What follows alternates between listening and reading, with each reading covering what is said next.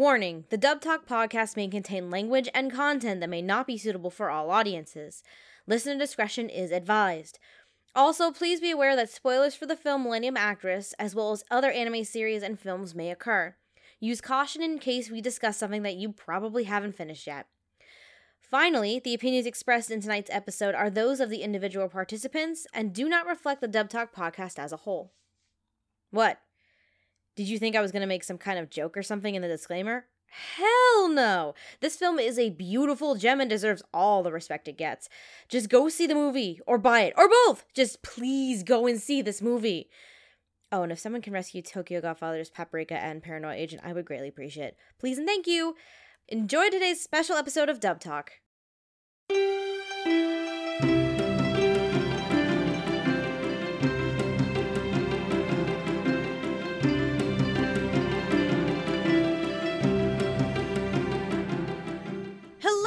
And welcome to Dub Talk, the podcast where we relive our lives through movies until the weirdest of shit happens. My name is Stephanie, and I'm joined by Megan, which means it's another Steph and Megan filler episode, except it's actually not really a filler episode. Not this time. This is welcome to a very special episode of Dub Talk. Very, very special. I think with just you and me, it's associated with our filler episodes now, but this is not one. This is a very, very special episode of Dub Talk. Oh, this is so special. We are so excited for this one. Today we're excited to bring you a film that holds a special place in both of our hearts. We're here today to discuss the brand new English dub for Satoshi Kon's Millennium Actress, the 2001 film from Studio Madhouse. The film was rescued this year by our friends over at 11 Arts and is set for a theatrical release on August 13th for the Japanese version, which is actually the day prior to this episode's release, and the 19th for the English dub. Which, by the way, a very, very, very special thank you goes out to the folks at 11 Arts for providing us with an early screener copy of the dub for us to talk about today. Yay! Thank you guys so much! This is, actually, something that we thought would never, ever happen, was that, number one, that this movie would be rescued, and number two, that it would actually be redubbed. Absolutely, because... Oh god, because there is actually a Manga UK dub, but this never has been released on the Western side here. But oh my god. It was never released stateside anyway. Never stateside anyway. It was released on home video. What I want to say it was. I gotta go grab my DVD copy now because the old Sony DVD copy. DreamWorks or TriStar. Hold on, I have my copy. I think it was DreamWorks. It was DreamWorks Entertainment, DreamWorks Home Video that released the original Japanese on DVD. Literally one of the biggest advertisements is if you can find the old trailer from DreamWorks super easily on YouTube. Yeah. And they're the biggest thing that this gets touted with is that the year that it came out, it tied with what would eventually become the Academy Award winning Spirited Away for the biggest Japanese film prize. AKA, for animation. Yeah. That year. Yeah, absolutely. And honestly, this movie got snubbed for an Oscar because it's better. Yeah. This is a much better movie than Spirited Away, and all y'all can fight me in the comments. I won't fight her because it's fucking true. This is this is legitimately one of the best movies ever made. Absolutely. And for those who may not know about me, Satoshi Kon's one of my favorite directors, legitimately. And this is my favorite film that he's ever done. And this is the first time we're talking about a Kon thing. Yes, we finally get to do that. We finally get to do it because this is the first Kon thing that has I think actually legitimately been rescued in the States. No. Oh no, Tokyo Godfathers is, but I don't think Tokyo Godfathers is dubbed. No, Perfect Blue was rescued. Oh right, duh. Perfect Blue was rescued. Perfect Blue got rescued by G-Kids. I believe Tokyo Godfathers has yet to be rescued. But there was a DVD home video release from, I believe it was TriStar, a few years ago on DVD. Yeah. And then Perfect Blue, God, who has not Perfect Blue, Paprika. I forgot who has Paprika. You can buy Paprika in the States, though. Yeah, you can still buy Paprika in the States, but Millennium Perfect Blue was re-released, I think it was this year. Last year. By G-Kids. It was last year. By G-Kids. But Tokyo Godfathers and this film, Millennium Actress, are very, very difficult to find. As well as the one TV show that Satoshi Kon actually directed, Paranoid Agent, which I hope that also gets rescued. Please someone rescue it. It's fantastic. I have it. I have the actual legit series. Sorry. As you can tell, I love Satoshi Kon very, very much. Now, before we can get into it much further, just another quick shout out to our patrons over at Patreon who help support and make episodes like these happen. So a special thank you to Michelle Travis, Nico Robin, but with Yowie hands, Brad Mitchell, Jared, Carly Lesticow, I apologize if I mispronounce your name, Marissa Lenti, and the folks at WeBe. You are all such awesome folks, and we can't thank you enough. And yes, I just said that name with a straight face, motherfucker. Sorry. Megan didn't think I could say Nico Robin with Yowie hands with a straight face. I can't do it. I did it. You're welcome, Jackson. Anyway, if you haven't seen or heard of this film before, I would say what the fuck is wrong with you, but granted, understandable reasons why. Here is a quick little summary that I found via the Fandom Post article with the cast announcement. Chiyoko Fujiwara was once a major movie star who dominated the Japanese cinema world. 30 years ago, she abruptly disappeared from the screen and public view. One of her greatest admirers, Genya Tachibana, is a documentary filmmaker who has traveled to the isolated mountain lodge where she makes her home to interview her. There, he presents her with an old key, and as if the key had opened a door to her memories, Chiyoko starts telling the story of her life, interweaving moments from her past and future, and passing through the boundary between reality and the movies that had made up so much of her life. It's a beautiful film. It is a stunning film. Yep. The restoration done on this movie was fantastic. Oh, the remaster's gorgeous. Because the film that's going to be in theaters, and I'm going to assume that's going to go eventually to home video, is a remastered version of the original, and it looks absolutely gorgeous. Beautiful. Now, we're going to be discussing the casting and performances of the film today based off of the information and the press release from 11 Arts. The press release itself actually originally left off a few characters and staff, but we did speak to 11 Arts and we got confirmation and permission to discuss some extra characters not previously announced. Yeah, thank you, 11 Arts. You are amazing. You are very kind company and very nice people. Yes, thank you so much, guys. So with those little asides mentioned, how about we get started? So today we're going to start off with staffing, but it's going to be a little bit different. We're going to start with the ADR director, the supervising director, the script writer, and we may as well just do a little bit of discussion as well as to the recording studio behind it, because 11 Arts is very interesting. They don't use one set recording studio for their films. They'll go to a wide range of studios in order to produce the English dubs of their films. I believe, NYAV Post, no, that was G-Kids that did Napping Princess, wasn't it? I believe so, yeah. It was. I'm done. I'm dumb. NYAV Post did do Makuya, though, and G-Kids did put out Makuya. Yep, and then, I'm not sure where Liz and the Bluebird and Penguin Highway and all those are from, unfortunately. But they do commission different recording studios in order to create these films. So, for our ADR director, we have Mr. Kevin Hoffer, whose only other really big directing credit was actually for the redub for Netflix for Neon Genesis Evangelion. Oh boy. For our supervising director, we have Miss Carrie Kiernan, who has been the director for Dragon Pilot Hisone Masutan, the redub for Neon Genesis Evangelion, as well as Mobile Suit Gundam Seed. As for scriptwriter, Kevin Hoffer also serves as our scriptwriter. However, as far as I could tell, there is no scriptwriting credits.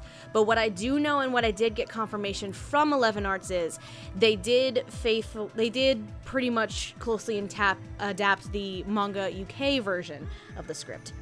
As for the recording studio, it's actually coming out of VSI Los Angeles. This is the recording studio that also produced such dubs for Agretzko, Dragon Pilot, and the redub for Neon Genesis Evangelion that's on Netflix. So VSI, from my understanding, is pretty much a good amount of the Netflix stuff we've been seeing recently. Yes. So a good mix of it that isn't Bang Zoom when they're putting another Fate show on Netflix. Because Bang Zoom, exclusively does Fate. Pretty much. But, okay, so how do we want to start this discussion off? I guess I'll start, because you're the host, and usually host goes last. So, I have only seen this movie before today in Japanese. I never saw the manga UK version. Same. I first saw this movie about 6-7 years ago. That's probably accurate. That's about the same. Well, here's the reason. Here's the reason I saw it. I have a film studies degree. I have a degree, well, specifically it's humanities and cultural studies, but I focused in film and new media.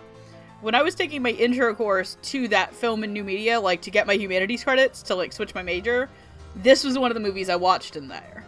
Originally it was supposed to be Ghost in the Shell, but my TA was using this movie for her thesis because she was doing her thesis on her graduate thesis on how Japan uses film as a metaphor for people's memories.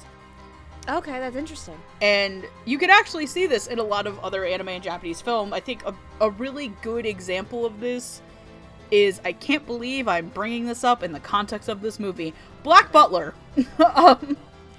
You know? Black Butler is a fantastic... Black Butler is actually something she exclusively used in her thesis.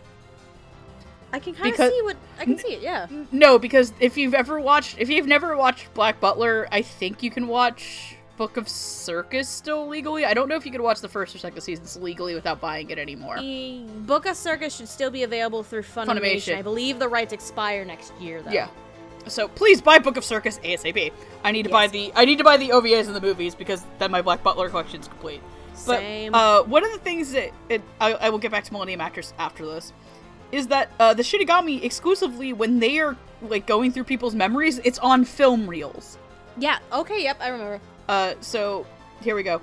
This movie uses that, but on a much more elevated and much more sophisticated level. Obviously, the memories of Chiyoko's life are told not through like just normal flashbacks like in a lot of anime you see. They are told through the movies that she acted in, which is fucking fantastic.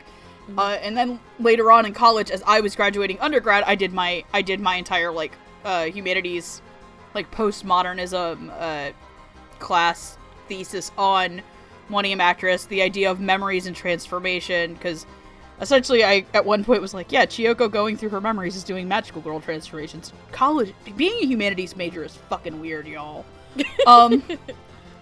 Being a humanities major is like taking a hit of a blunt and being like, I can make anything into a thesis. That's funny. I think that's very true. It's like, what if Madoka Magico is a metaphor for limited animation? Says Megan, who wrote an entire paper on that.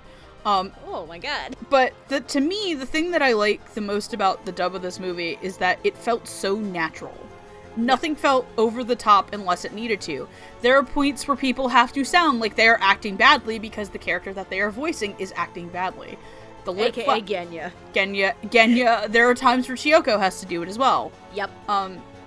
This movie is funny. Like, it is, the humor in this movie comes across very well without seeming super dated or mean-spirited. The level of care and precision put into this dub does not make it feel robotic. It does make it feel, like, alive and warm.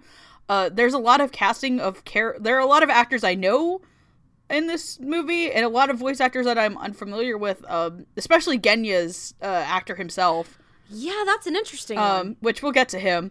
To me, though, it's so strange to hear that Kevin Hoffer was the director on this, as well as the writer, and that especially due to controversies around the Evangelion dub, which I personally haven't actually watched, but God knows I was on Twitter when that dumped, and it was like a firestorm of vitriol. Yeah, there's good opinions. There were people with good opinions, and then there were like people who were mad. Carrie Kiernan as a director is somebody who I do trust. I love the dub of Dragon Pilot.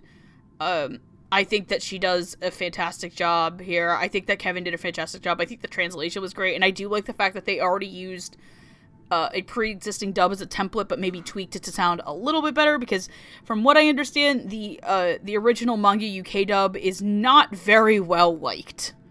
It is not very good, from what I understand. Yeah, from what I understand too. So But overall, impressive effort. This is up there as one of the best dubs I've heard this year. That is not hyperbole. When trust me, when we got told we were going to get to screen this and I was given the access to do it, before I sat and watched the whole movie today, I sat at like 1 a.m. and turned it on just to hear it. I almost stayed up till 3 a.m. watching it because I was like, this is what I want. This is what I wanted to hear. Like, this is so worth the wait. Like, I had to pry myself to go to bed because I had to go to work the next day. Yeah. So, very, very much worth it. Like, please, this is coming up before, like, tickets go and get bought. Like, obviously there's a spoiler warning here. If I could say anything without, like, before, like, after this point, like, spoiler gloves are most definitely gonna come off. Yep. Sure. Buy your tickets. Go see this. Please go see the dub of this movie. It is phenomenal. It is one of the best dubs I've heard this year. It is so worth the wait. Also, go see this movie regardless. It is a phenomenal movie. Yep. You, like, do not wait for home video. If you were apprehensive thinking, oh, this looks boring, no, go see it anyway. See it. This movie is art. This is one of the greatest films ever made. If you are somebody who loves movies, go see this movie. You owe it to yourself because this is not only a love letter to movie, this is not only a love letter to Japanese cinema by one of the greatest Japanese directors of all time who was taken away from us way too soon. This is also a I do want to say this. This movie is also a ginormous critique to right-wing politics. Mm-hmm. Like, I fucking love this movie. Like, you are doing yourself a disservice by thinking that it looks boring and unwatchable.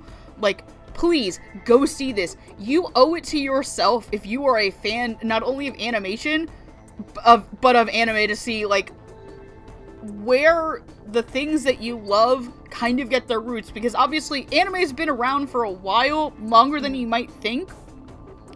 Like, one of the things, like, I honestly still need to pick up for Funimation, and I don't want it because I necessarily support what the movie's about, but I want it from a historical standpoint, is Momotaro the Divine Sailors, which is like a 1940s World War II propaganda film that Funimation got to put out.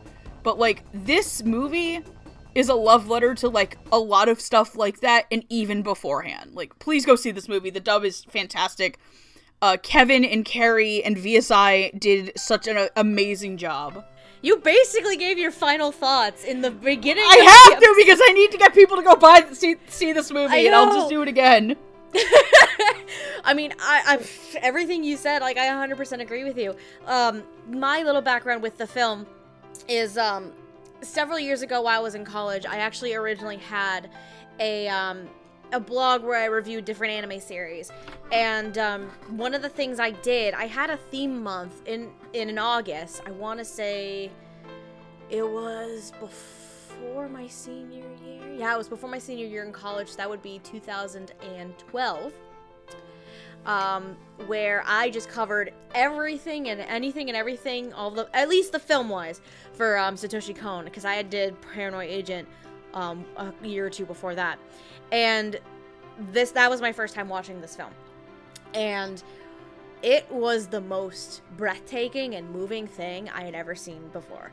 Because there's a lot of aspects that Kon put into this film that are very much go with his directing style and the themes and context that he's able to use very well. Because I think the two biggest things that Kon is mostly known for is his psychological dramas, like Perfect Blue or Paprika, but also some of the satirical ones, that being like Tokyo Godfathers, for example. And there's always also a theme about reality and the bending of reality, which comes across in all four of these movies to an extent. With less so in Tokyo Godfathers, but definitely in the other three, and definitely in Paranoid Agent. But this film in particular has the strongest mix and blend of the two themes that Kon is known for, that bending of reality, that psychological aspects, the satirical moments, because, sweet lord, when we get to Ida, cameraman Ida here. He's so much fun. He's so much fun, because he's breaking the fourth wall on a consistent basis, and is like, what the fuck is going on with this shit?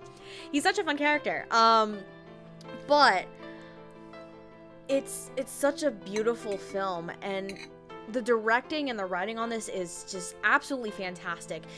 The writing wise, it definitely stayed true to the original Japanese. Again, I have no experience or knowledge of the manga UK dub of it, but using, again, since 11 Earth confirmed with me that they did use that as essentially a base for the script for this film, I can agree with Megan too that it's fantastic they use that as a base, but they were able to tweak it to make it much more realistic and much more believable, which is fantastic. And the directing on this is solid. I am not familiar with anything that Kevin Hoffer or Harry Kiernan has directed. You should really fix that. I know. Mostly because I kind of swore to myself that I would never do Neon Genesis Evangelion. I had a friend in college who just kept talking about it constantly and annoyed the shit out of me because of it. It's not gay, it's Shinji's mom. Thanks, honey, for that one. And I know the people who are, I know the hosts that did the Dragon Pilot episode, Megan included, were probably like swear. Correct answer, I was the host of the Dragon Pilot episode. I'm just saying, like, including Megan, but the people who did the Dragon Pilot episode, Megan included, would be like, why have you not watched this yet?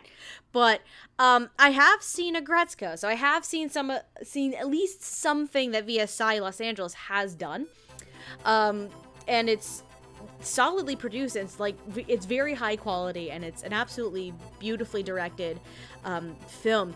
And the casting on the film itself is also very diverse, because what you're gonna see as we keep going through here, we're gonna see names that, in terms of us in the anime industry, people in the anime industry, including fans of anime, will definitely know who they are, because including us, we've talked about them several times. But we also have names that there's initially a person I couldn't find a damn thing about that he's done before. And then there are a couple people from the Western animation as well as and video games that actually come into play here. So it's a very diverse cast, blending in a bunch of different actors with different experiences in different genres of media. So I think it's a very, very interesting situation, and I think it's a very strong cast in general. This film is just everything I wanted and more. Like, seriously. Oh god, it is so, so beautiful. The first time I watched it a few years ago, I cried at the end like a little baby. And then I watched it, I think, one more time in Japanese, probably about a month or two ago, actually. Just one day, because I wanted to marathon some movies for shits and giggles. And then, I didn't cry then. But then when I got to watch it earlier today, the dub for this, I had that feeling again, like I did the first time I watched it. Like, watching it in a different language is very, very, it's very wonderful, and it's very surreal, kind of, you know what I mean? Oh, definitely. Oh, definitely.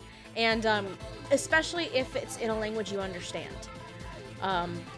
Because you get to actually understand and feel that raw emotion, too, and it's, the ending, I just started tearing up, like, the ending of this movie is, like, beautiful as hell.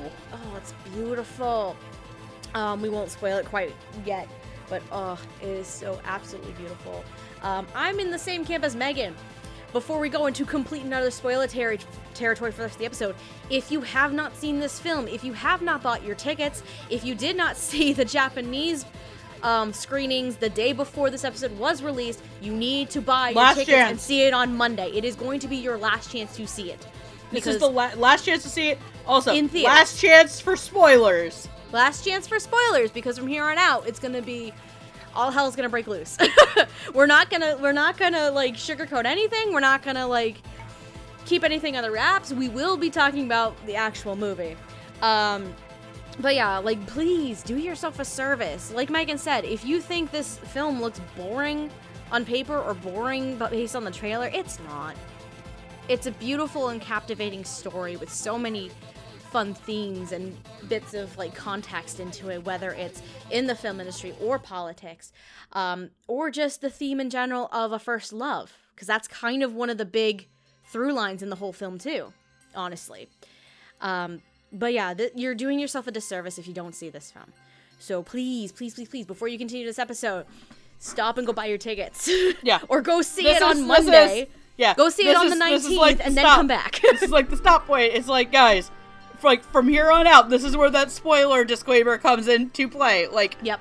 We have to start spoiling the movie to talk about why certain performances work.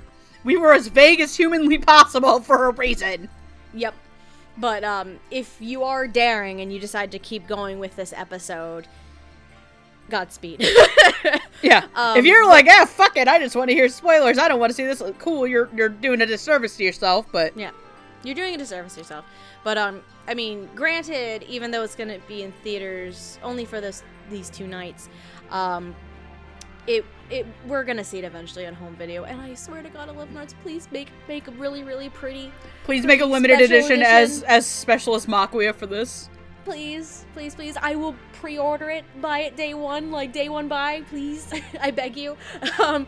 And if someone can do us a solid and rescue Tokyo Godfathers and dub it, I would also be grateful.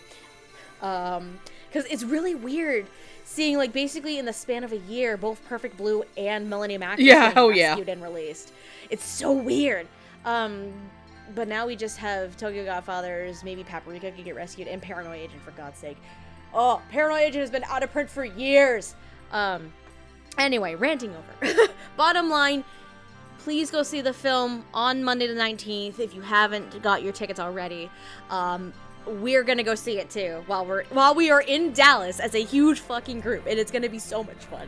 Like, I think Meg and I are the only ones in the Dub Talk crew who have seen the film, so basically everybody else is going in blind. Yeah, we were gonna show like a couple of them at AB, and then we just didn't because we were lazy and tired, and we showed But I'm glad we didn't. We also showed Roots Your Name instead, and when we got to the twist in that movie, he's like, "How the hell did you all keep this from me for like 2 years?" It's like, I don't know. But yeah, I'm glad we didn't get to show like Roots and Andrew and on the film, honestly. Because now they're gonna see it with us on the big screen. It's gonna be so much fun. I'm excited. Oh, okay. I need to calm down. Anyway, so I think we're good to. Are we good to go to our first set of characters? Okay, good. Again, your last final warning. This is gonna be spoiler filled for the rest of the episode. So please, please, please, please be careful. Okay. Good. So we're gonna start off. We have a couple groups, and then after that, we're gonna be going more individually, including Chioko Fujiwara herself. That's gonna be a fun discussion. So we're gonna start with a couple of individuals who are primarily important regarding the Genai Studios story. Basically, these two are the more prominent characters in Genai Studios that Chioko Fujiwara interacts with over the course of her lifetime. So we have Ms. Eiko Shimao, and we have Otaki. Eiko Shimao, when young Chioko starts out in her career as an actress, Eiko is one of the more big, well-known actresses for the studio during that time, and also has a bit of jealousy towards Chioko throughout the course of her life. Because basically, it feels like Chioko shows up, and then she kind of gets shoved into all these, like, old, mean spinster roles, because Chioko is the new cute girl. Yep. And then Otaki, he is, I believe, the nephew? Yes. Of the studio head, who is an up-and-coming director, at least at the start of Chioko's career. But later on, eventually, after he does a ploy to steal things, essentially, and involves Eiko, he ends up going on to marry Chioko for a period of time. For the individuals who are voicing these characters, from the press release, who's playing Eiko Shimao, we have Miss Laura Post, who has been characters and in series like as Ragio Kira... Yeah, wow, I can't... Ragio Kiryuin? Thank you, in Kill la Kill. Akari Kawamoto in March Comes in Like a Lion, and Miki Okudera in Your Name. Now, Otaki was not announced in the press release. We did get confirmation, though, from 11 Arts as to who this individual is. But also, if you know your anime voice actors and things like that, it is very, very easy to know who this is. Otakai is voiced by Keith Silverstein. who has been in roles such as Caster of Red in Fate Apocrypha, Aoyama's father in another 11 Arts dub, Penguin Highway, and because this is fucking me, I have to say it, Johann Liebert in Monster. I was stuck in my head. I've been listening to that song for like the last 3 days straight. You're listening to humming Isabella's Lullaby right now? Yep. I will always hum that. It's such an easy thing to hum, that's why. I know it is. It's so pretty. So, Eiko and Otaki. Okay, so I'll be real, that younger Otaki, I could not tell that was Keith Silverstein. I knew in an instant. I've heard. I was like, wait a minute. Like, you're more used to listening to him to me because, like, whenever I listen to like Keith Silverstein stuff, I'm not used to Johann Liebert. I'm used to him being like more over the top, like Caster of Red in Ogai Mori. Yeah, I can see. Oh. I mean, my daughter poured OJ in the gas tank and the car exploded. My dearest Elise. My favorite thing watching season 3 of Bungo is when Hardy goes, "So is Elise Ogai's stand or something?" I'm like, "Yes, we went over this in the episode. PS Vita Sextalis, remember?" It's very true. No, it's like, what's funny is while Johann Liebert is the most well-known role I know him for, like, Johann, it's funny you mentioned, like, when he was the younger version of Otaki, you couldn't recognize him, and I did. Johann's character during Monster, I think, is in his early 20s, I believe.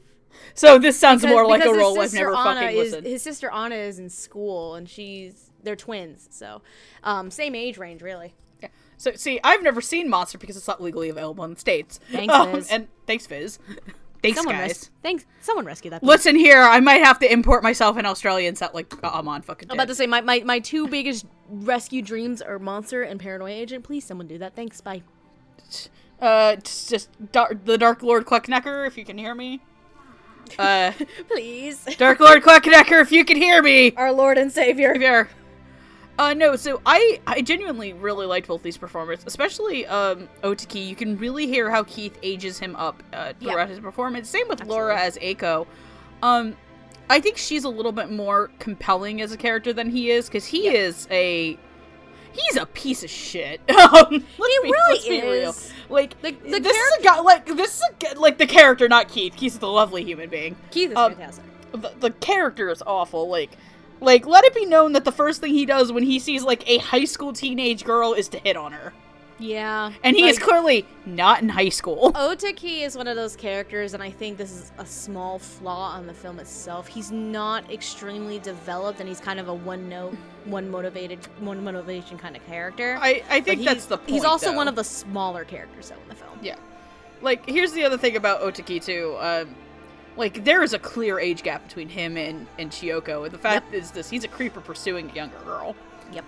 I think that he does a really good job, especially, one of my favorite scenes with him is actually when they're, on the beach after, what is World War II.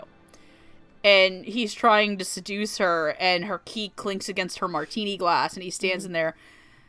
And then, just, like, that's when I realized, oh, that's Keith Silverstein.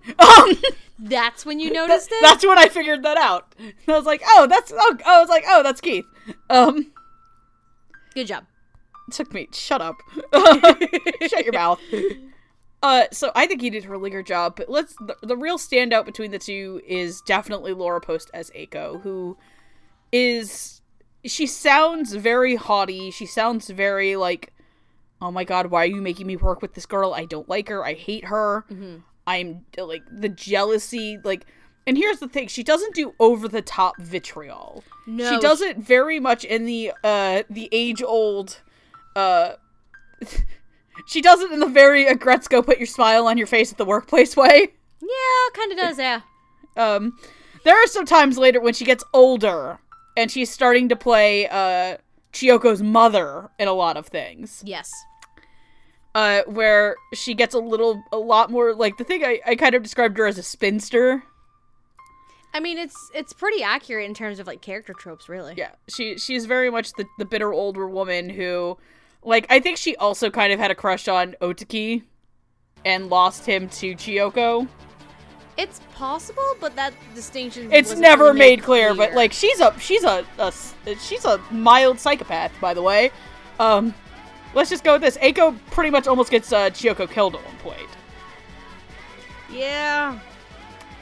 But like the whole thing where she steals the key and gives it to Otaki, and I think one of my favorite deliveries by Laura is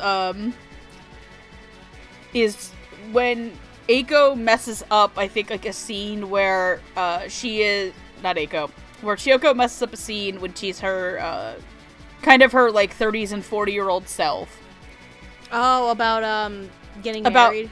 Yeah, about getting married. Yep, okay. And she kind of has, like, I want to talk about a certain thing about Chiyoko and what she sees, when we talk about Chiyoko herself. But she goes, this, like, I think she kind of says something like, this old lady needs to, like, go take a break or something. Yeah. And she gets up, and she goes, and she sees, another character, and she says, it's like, oh, didn't you know, the princess is in a bad mood. Yep. And she says it in that way that is very much like, oh! Like, kind of like the evil stepmom kind of voice. Yeah, like, even without being super over the top. Yeah, like, even then when she gave the line of, like, this old lady has to take a break, like, you can hear, like, the subtle sarcasm in that delivery, though. Because she really doesn't like these roles, and she really doesn't like playing opposite of Chiyoko. Yeah, like, at all. She hates her, and yep.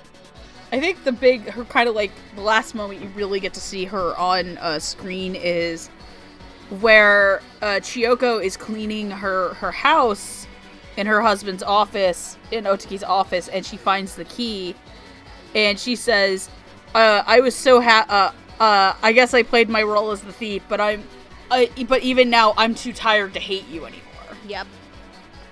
And the way that Laura delivers it sounds like a woman who's just really fed up with this and tired. Yep. And she does a great job.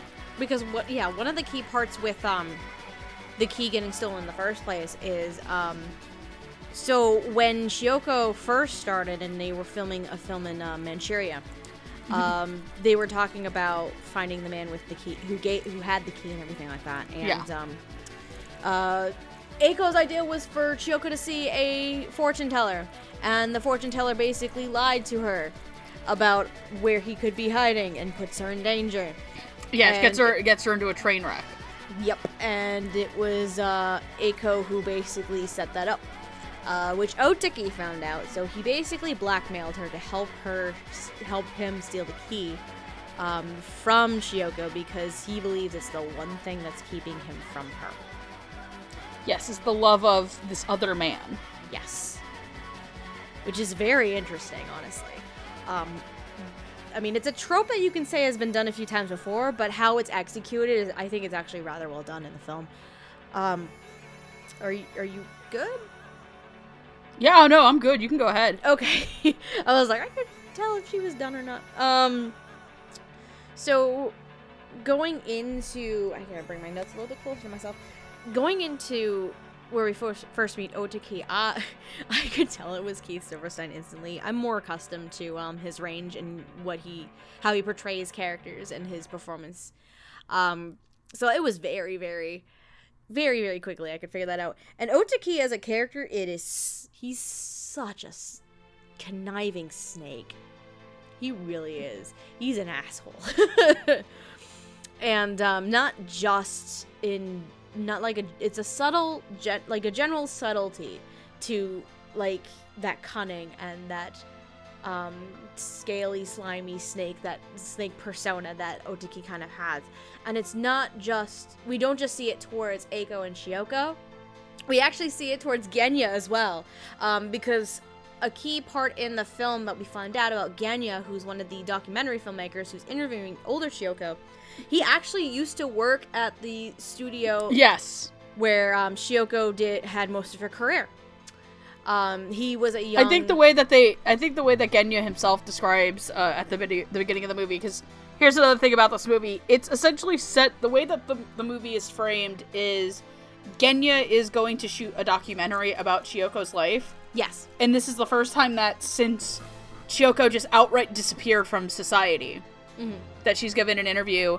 And before they go see him, you see that Ginyu Studios is being torn down. Yep, in the distance. Yep. And him and Ida stop there, and he says, "This is Ginyu Studios." Basically, that Chiyoko had sustained it for several decades. Yes. But yeah, like Keith's Otaki, does give that cunning tone to him. Very reminiscent of Johann Liebert if you've seen Monster. But Otaki, though, has such a slimy tone to him compared to Johann, though. And I think it's just a fantastic performance from Keith. What's really, really amusing, going back to the scene where Chiyoko finds the key again and learns about what happened, basically he kind of shrugs it off. You know how he kind of shrugs it off? He's like, well, what's done is done, right? And then Chiyoko just stares at him like, are you fucking kidding me right now? Like, you asshole. It was, loved fucking it. You piece of shit. It's like, I married you. You are such a jerk. Why did I do that to myself? I mean, it's never confirmed in the film if she fully does, like, divorce and leave him. I think it's at least heavily implied, though, that she does. As for Laura Post as Eiko, Laura Post as Eiko is, oh lord, she makes Eiko such a bitch.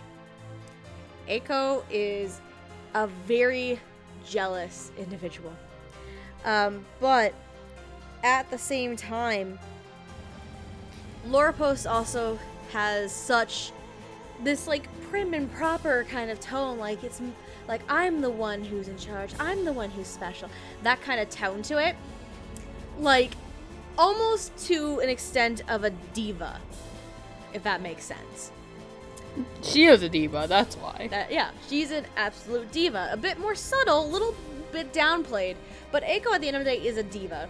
She was the center of attention for the studio for the longest time, and then in comes Chiyoko, and she basically ruins everything. And she does also make a point during that scene where she admits to stealing the key for Otaki, where she was absolutely jealous of Chiyoko's, like, youthfulness, like her internal youth. That's one of the main things that she's actually jealous of Chiyoko for. And then how she's, like, relegated to the old lady, the spinster kind of roles, and she's like, I've been stuck here aging, you are just eternal youth going on here, and that's basically the main reason why she's jealous of Chiyoko. That entire scene, it's in and of itself, I think is done absolutely well. And for Laura in particular, I think that's probably the high point of the performance for her as well. But we do see Eiko, while we are going through the repertoire of films for Chiyoko, again, Eiko is a part of those same films, so we do see Eiko in different films as well. Portraying a bad... She's usually the various villains that are in Chiyoko's way. Yep. So she, at one point, portrayed a bad ninja. She portrayed a mean head geisha. She portrayed a version of Chiyoko's mom in a film too, like we kind of talked about before, where basically the scene is, hey, you're not going to be young forever, you need to get married, that whole thing. Which that scene doubles as something else entirely, and I think we'll end up discussing that a little bit later. But Laura Post definitely is a standout. It's a beauty. It's a regal and graceful tone, but it does have that underlying subtlety to it, as to her jealousy. I'm not gonna say hatred. She does hate her, but it's not like a seething hatred where it's just like brimming and boiling at the seams, coming at the seams. But you can sense that it's more very subtle tone in terms of the hatred and the jealousy, and I think it's just fantastically done. It's exactly what Eiko should be, honestly. And Laura Post is just fantastic. Are we ready to move on to our next two characters?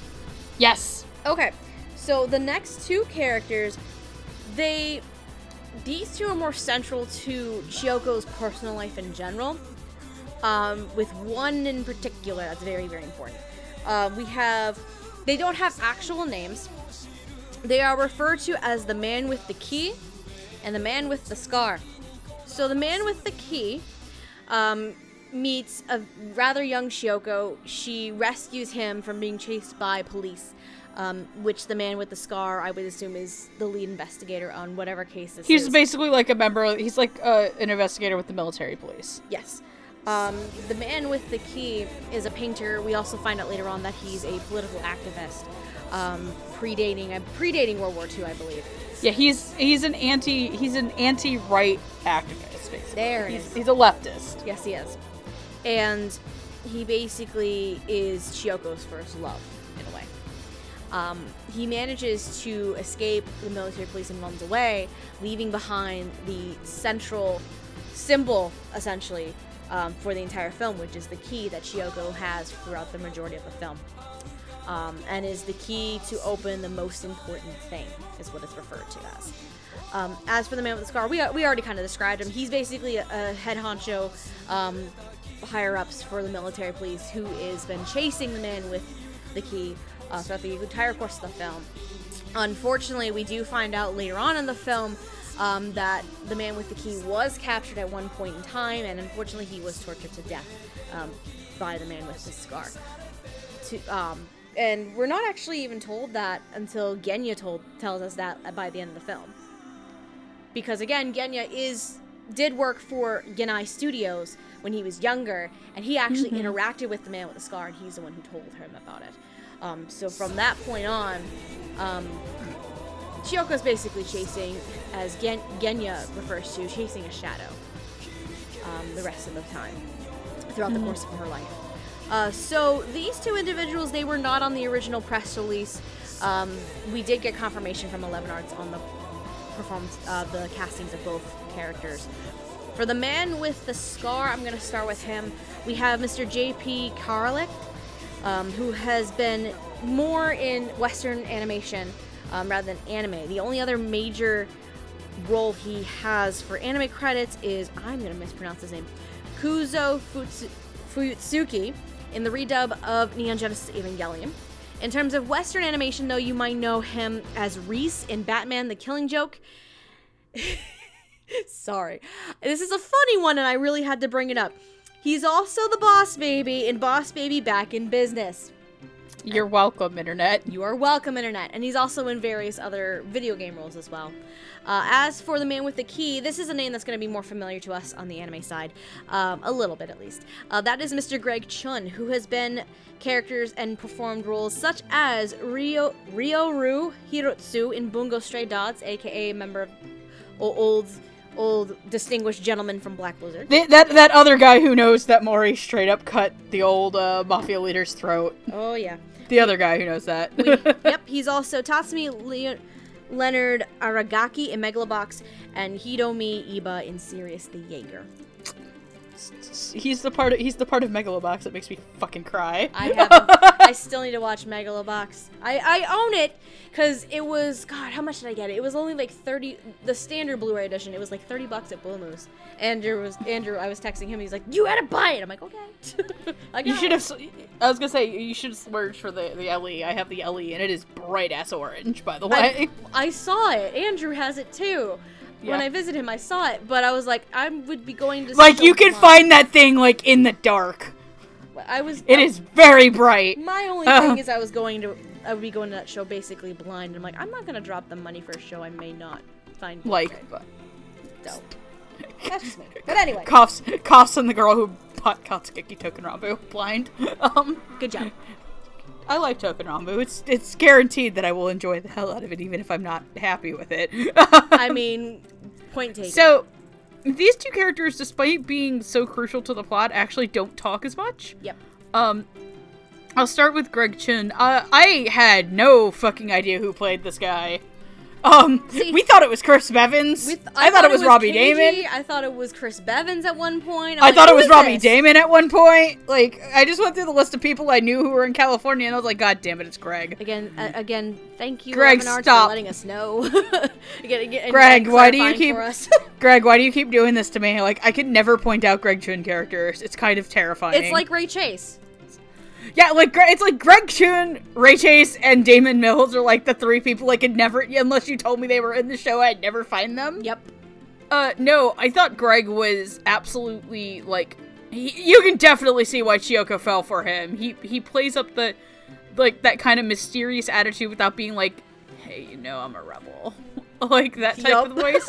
Like an angsty teen rebel. Like the angsty, like Sasuke. Like Sasuke on the, like Sasuke. No. No, stop doing the man with the key, a disservice. At least his cause was right. At least his cause was righteous, unlike Sasuke's. Fair. Fuck the war. Fuck the war. Fuck nationalism. Fuck your nationalistic bullshit. Anyway. But I think that he did a really good job portraying that in the limited capacity that he was there. The part where he talks about the moon. Yes. Is so beautiful. Absolutely. And a huge shout out to the adaptive writing on that scene about talking about the 14th day and how there's still hope left before the moon is full. Mm-hmm. It's just so well done. And then J.P. Carlack as the man with the scar, who you can tell in the times that you see him, his voice is growing older. Yep. Because unlike the man with the key, who you eventually find out the man with the scar tortured and killed. Mm-hmm. And he never tells that to Chiyoko. Nope, it's just Genya. Genya is the only person who ever knows that he killed this man. Yeah. And between the first time you see the man with a scar, who looks like honestly, to give everybody like a kind of who's never seen this movie and is for some reason still listening to us at this point, even though we've after multiple times told you just go watch the movie. The man with the scar looks like he walked out of an episode of Joker Game. Really, he does. You are right. Like that, if you want a good reference for where the beginning of this movie honestly takes place, the beginning of Chiyoko's like life as a movie star takes place is Joker Game. Yep, that's a good reference. He looks like somebody who walked out of Joker Game. Yep. Like, he looks like he walked out of D-Agency. Yeah, honestly, he does. You're right. But when he's done, he looks like somebody who's walked out of Megalobox. God damn it. I can say that as somebody who's watched both. I can't. J.P. Carlack goes from being kind of this, like, authoritarian villain who, even at one point when Chiyoko is portraying the geisha.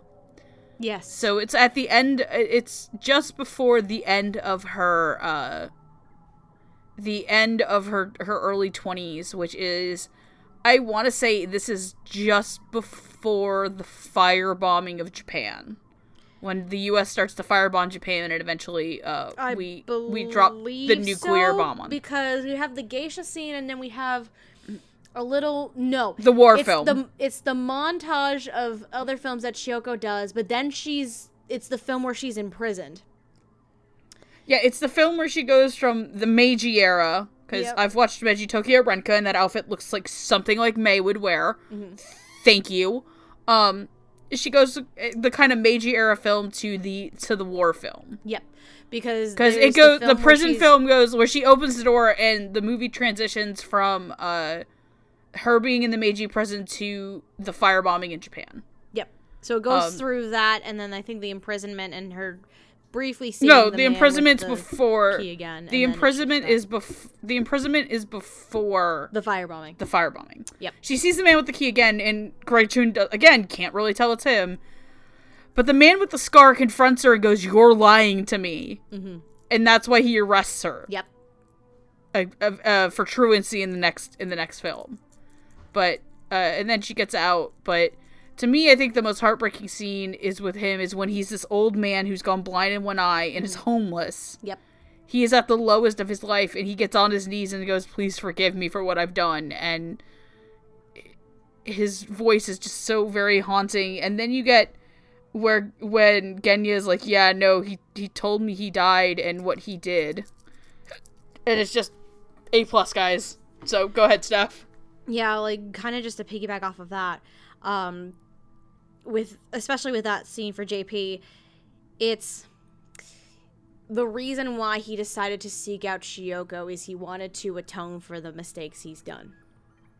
That's his reasoning for seeking out every single person that he's ever hurt in his life, is for atonement. And Chiyoko is one of them because, I mean, again, based on what we can tell, granted, reality and cinema do blend and blur the lines a bit here. So we can say it's very much implied that Chiyoko was imprisoned for being an accomplice to this political activist. And they wanted information from her for it. But, yeah, that scene is just, JP is very haunting.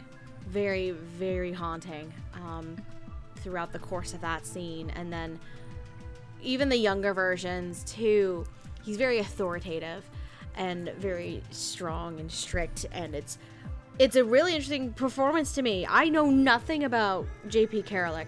Nothing Yeah, at all. I have not watched the Ava dub. I have not watched the Ava dub. I have not seen Killing Joke. And I apologize, I've never seen Boss Baby back in business. None of us have, and none of us will. No offense. But yeah, I'm not gonna ever probably watch that. No offense. But anyway, that performance and the transition from this authoritative, militaristic personality into essentially what we can see as a broken man on a journey for repentance, for all of his actions that he did during the wartime. It's a very smooth progression and transition with the character, though it may seem a little bit abrupt, that shift in character, when all of a sudden we see him again.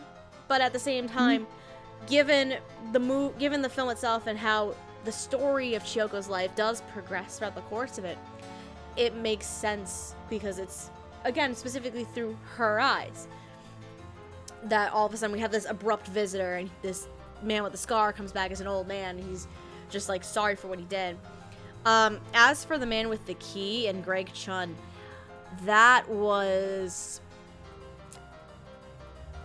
it was downright, for some reason the word I want to use is chilling, but I know that's not the right word I want to use.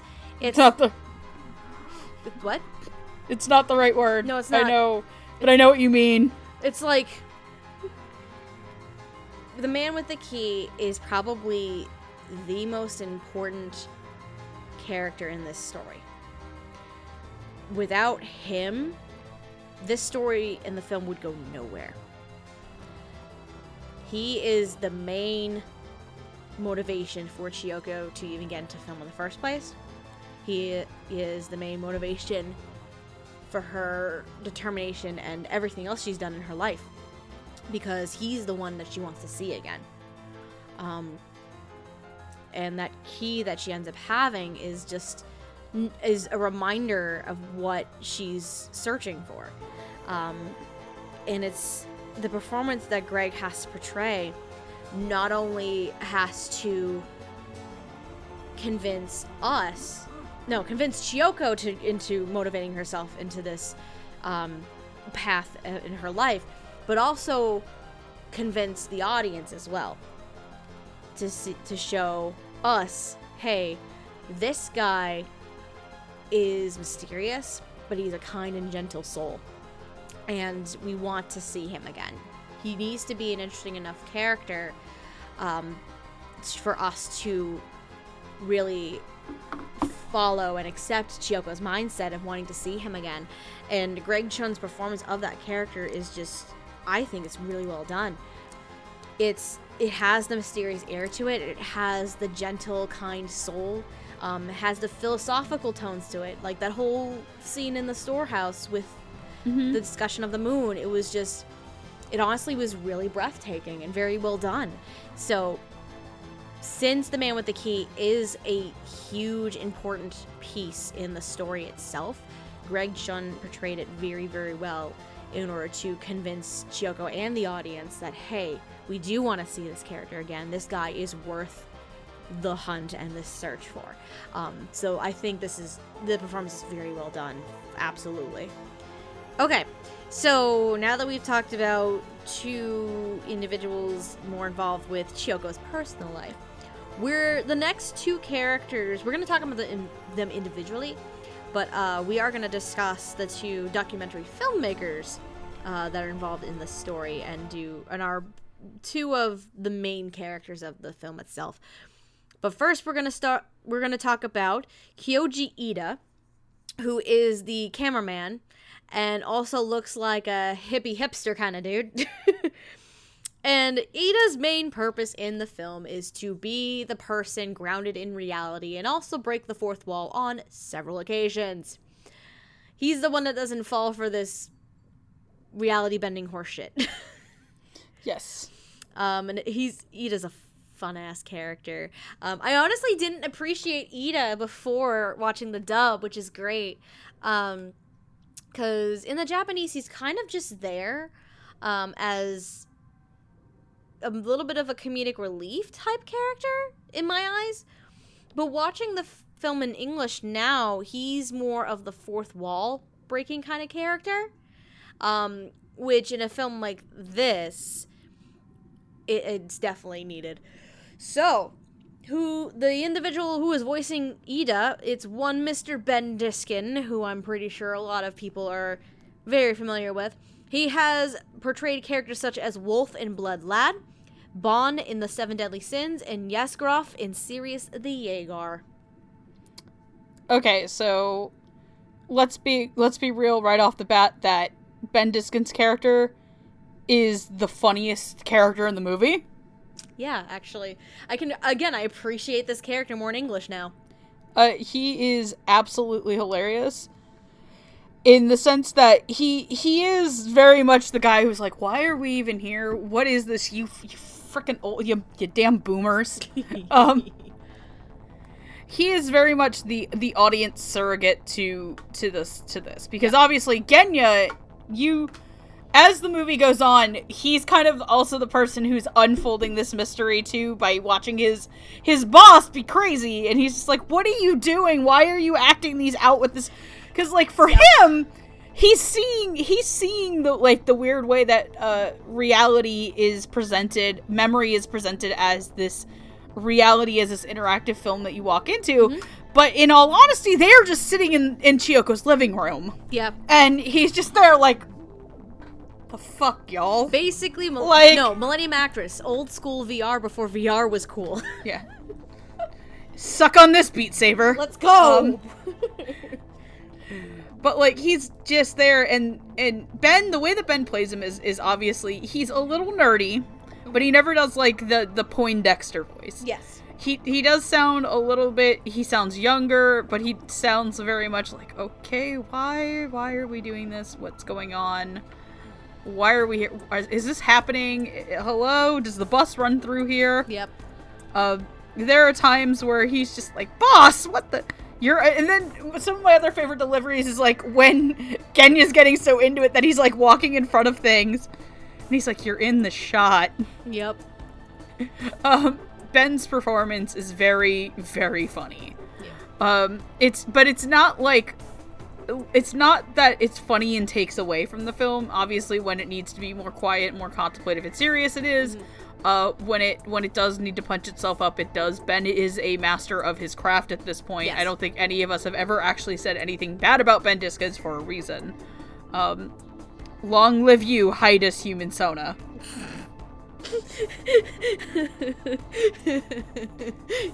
It's hard to say because I think that Koji Ida is a lot of fun to listen to, and I think Ben's performance is a lot of fun to listen to, but, like, he's the audience surrogate, yep. And because of that, like, it's hard to talk about his character without talking about other characters' performances, because he bounces off Genya's actor so well. Oh, absolutely. Like, even though dubs are not recorded in the same room with each other, unless through certain circumstances, and we don't know if there were in this case. I think that Ben's chemistry with Genya's actor is phenomenal, and Ben's energy that he brings to the movie is unlike any other characters, too. He is very much the straight man to all of what the fuck's going on. So great job, Ben, and I'll hand it over to you. Yeah, I think the main purpose of Ida as a character is, like you said, he's the audience surrogate. Because there's so much going on, and you can't really tell what's real and what's film anymore throughout the course of this movie. Because both intertwine and bleed over each other rather seamlessly. So it's good to have Ida as a character to not only be the audience surrogate, but the one who's grounded in the reality of what's actually going on. He's not an active player in the films themselves, while Genya, on the other hand, he's just full force taking part of it. And Ben Diskin gives Ida such a fun tone to him. A good amount of it, he is a hilarious character. I think it's kind of, in its own way, a dry humor. It can be a very dry humor. I think that's the kind of comedic tone that this character has, which this works very well. It's not comedic, like Megan was saying, it's not a comedic, hammy kind of performance, but it's a much more subtle one. And as the audience surrogate, as the one grounded in this reality, the dry humor, and a good amount of the fourth wall breaking. Well, I wouldn't say fourth wall breaking to the audience, more like a fourth wall breaking to the characters in the film, not to the audience. It's like he's very self-aware about the movies that he's in. Yeah, when I call it fourth wall breaking, I refer to him breaking the fourth wall in the sequence of events that he's involved with. Not towards us. There's no point in time where Ida actually does break the actual fourth wall to the audience who's watching the film. It's such a great performance, and I've always loved Ben Diskin and whatever he does. Like Megan, I don't think we've ever had an instance where it's a poor or a bad performance when Ben Diskin is involved. But at the end of the day, I honestly, Ida was a character I kind of found annoying in the Japanese. Ben made him not only more tolerable, but much more, I can see the surrogate much more clearly. I can hear the dry humor much more clearly. It's definitely a performance that makes me appreciate the character a lot more than I did before. So for that, I salute you, sir. You are fantastic. We good to move on? Yes. Okay. Let's talk about our other documentary filmmaker and fanboy, Chiyoko Fujiwara fanboy. That's going to be a very important thing in this discussion. Genya Tachibana. So he is, I believe he's the studio head for Lotus Studios. That's the studio that is producing the documentary about Genai Studios. And interviewing Chiyoko Fujiwara.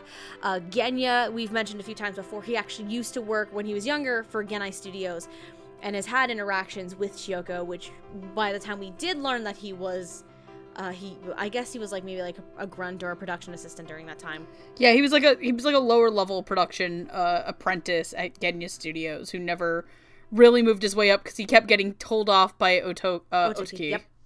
Yep. So he's this low level grunt. So by the time we learn this a little bit, he does have a few interactions with adult Chiyoko.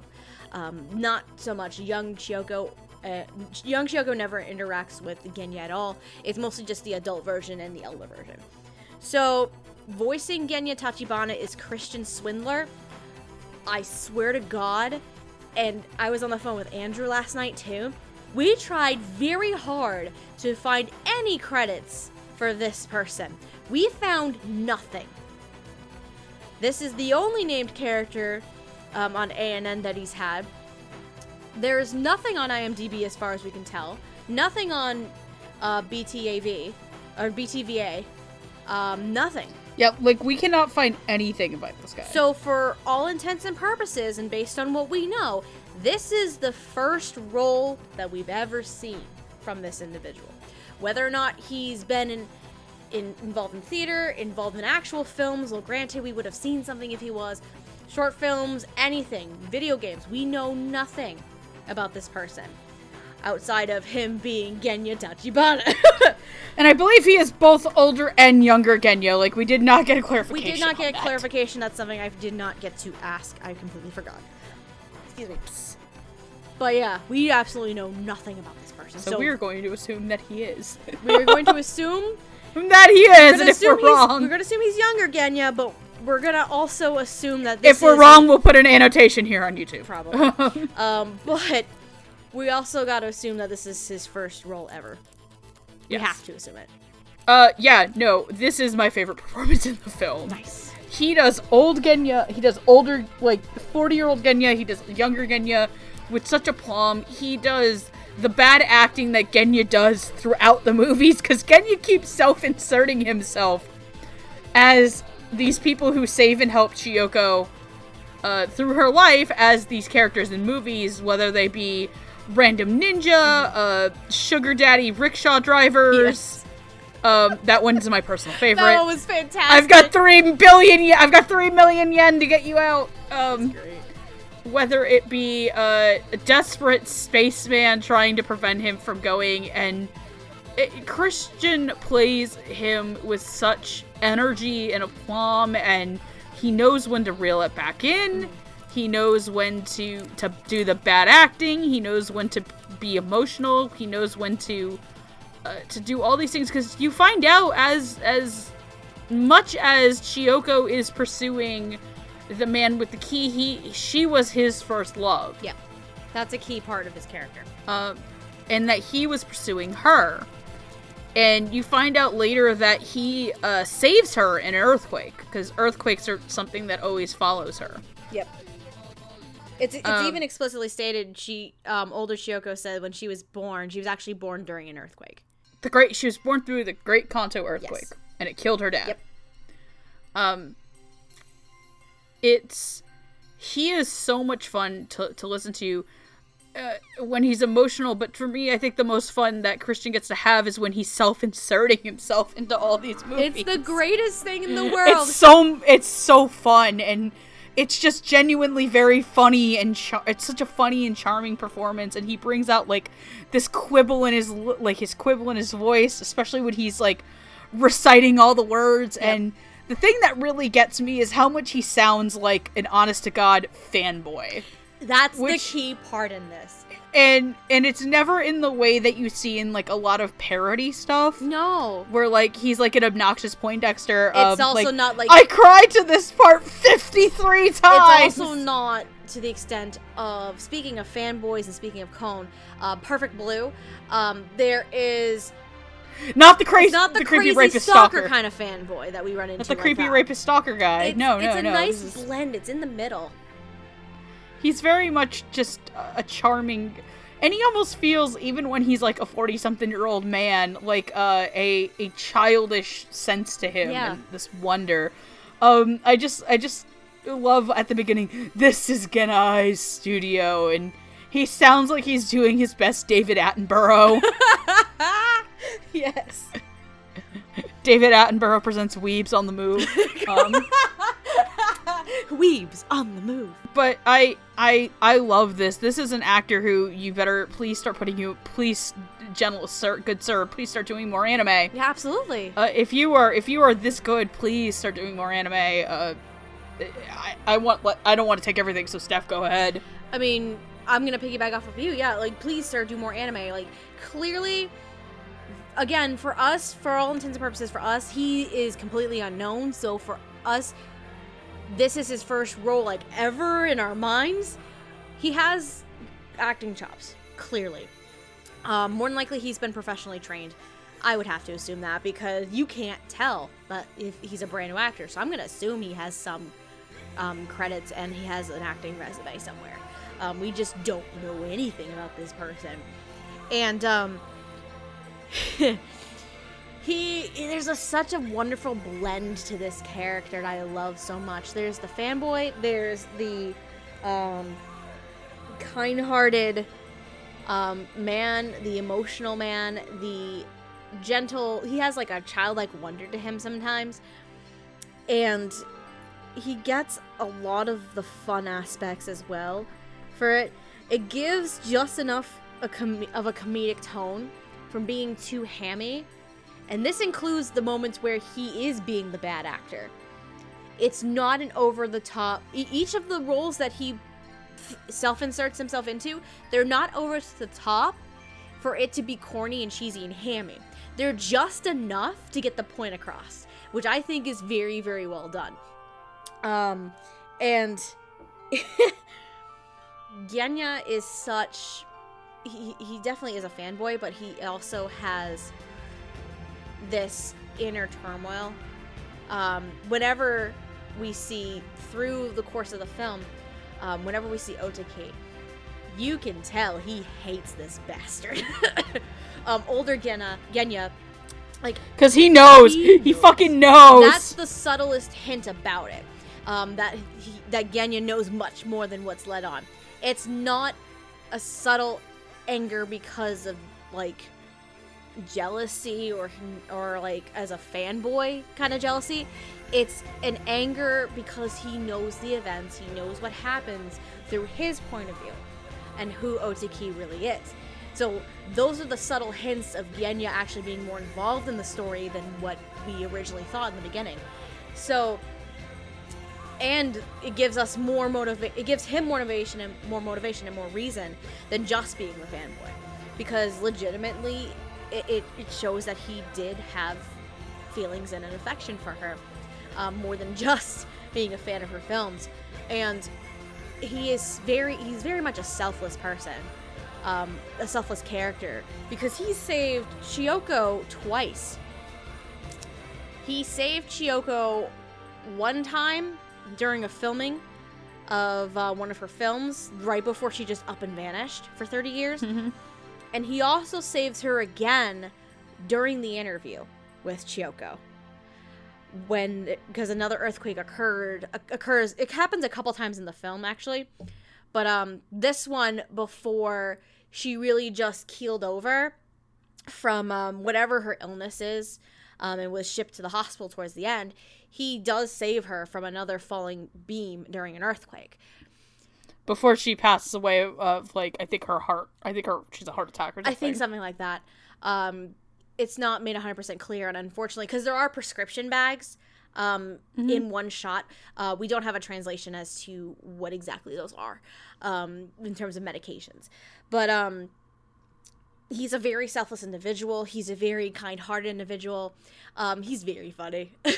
He's, like, there's a lot of aspects. You would think in the beginning that Genya is a surface-level character of, like, oh, he's the fanboy, he's a upstart documentary person and a fanboy, and all he wants is just talk to this person. But there's actually more layers and more depth to Genya's character compared to Ida. Ida only serves one purpose throughout the film. Genya has more complexity and more of a story to him.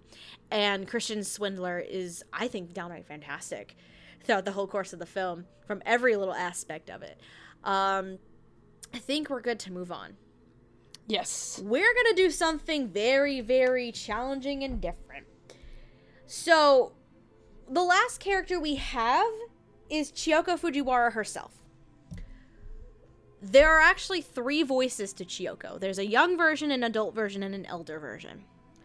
Mm-hmm. We're going to do something very crazy, and we're going to talk about each performance separately.